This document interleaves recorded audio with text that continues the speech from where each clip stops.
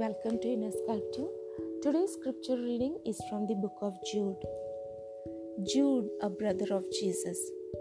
It is not known to whom this letter was addressed, but the problem that Jude confronts is very clear. Jude is urging believers to stand firm against false teachers and their philosophies. In a lengthy passage, Jude gives examples of God's judgment on sinners in the past and describes the vile lives of those people who are trying to confuse and mislead others.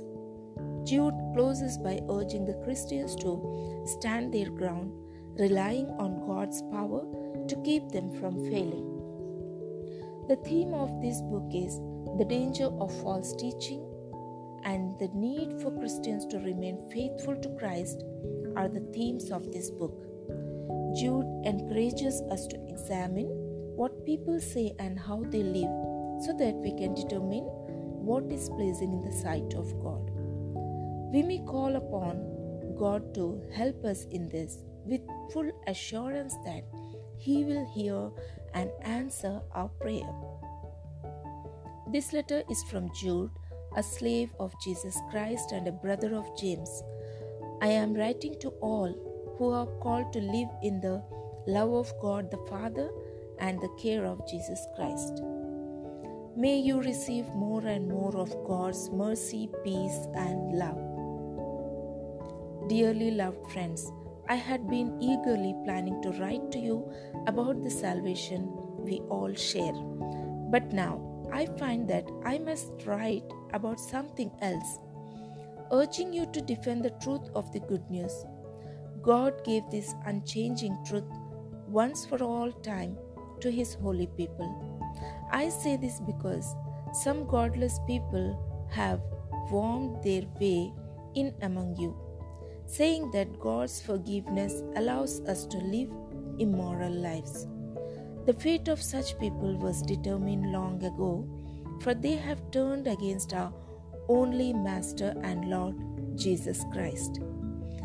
I must remind you, and you know it well, that even though the Lord rescued the whole nation of Israel from Egypt, He later destroyed every one of those who did not remain faithful. And I remind you of the angels who did not stay within the limits of authority God gave them but left the place where they belonged.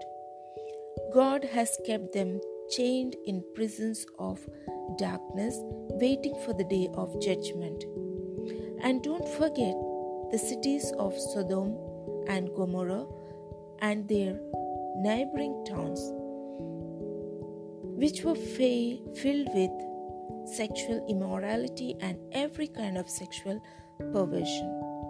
Those cities were destroyed by fire and are warning of the eternal fire that will punish all who are evil. Yet these false teachers who claim authority from their dreams live immortal lives, defy authority, and scoff at the power of the glorious ones.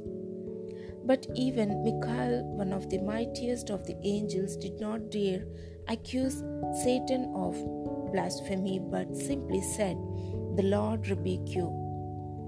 This took place with Michael was arguing with Satan about Moses' body. But these people mock and curse the things they don't understand. Like animals, they do whatever their instincts tell them, and they bring about their own destruction.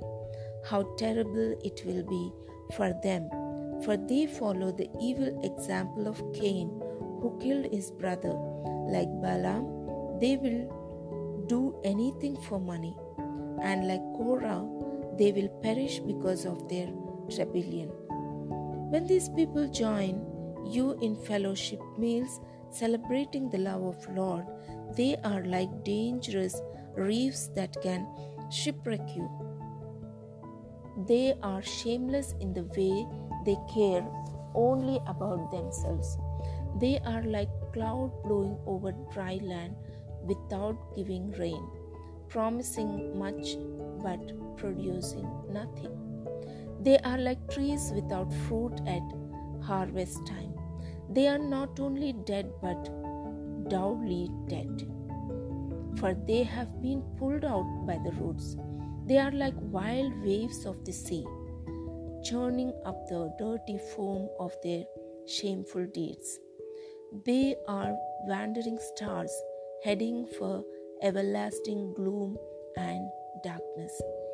Now, Enoch, who lived 7 generations after Adam, prophesied about these people. He said, "Look, the Lord is coming with thousands of his holy ones.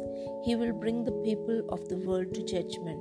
He will convict the ungodly of all the evil things they have done in rebellion, and of all the insults that godless sinners have spoken against him. These people are grumblers and complainers, doing whatever evil they feel like. They are loudmouthed braggers, and they flatter others to get favor in return. But you, my dear friends, must remember what the apostles of our Lord Jesus Christ told you, that in the last times there would be scoffers whose purpose in life is to enjoy themselves in every evil way imaginable. Now they are here, and they are the ones who are creating divisions among you. They live by natural instinct because they do not have God's Spirit living in them. But you, dear friends, must continue to build your lives on the foundation of your holy faith, and continue to pray as you are directed by the Holy Spirit. Live in such a way that God's love can bless you as you wait for the eternal life that our Lord Jesus Christ, in His mercy, is going to give you. Show mercy to those whose faith is wavering. Rescue others by snatching them from the flames of judgment. There are still others to whom you need to show mercy, but be careful that you are not contaminated by these sins. And now all glory to God, who is able to keep you from stumbling and who will bring you into His glorious presence, innocent of sin and with great joy. All glory to Him who alone is God our Savior, through Jesus Christ our Lord. Yes, glory, majesty, power and authority belong to Him, in the beginning, now and forevermore. Amen.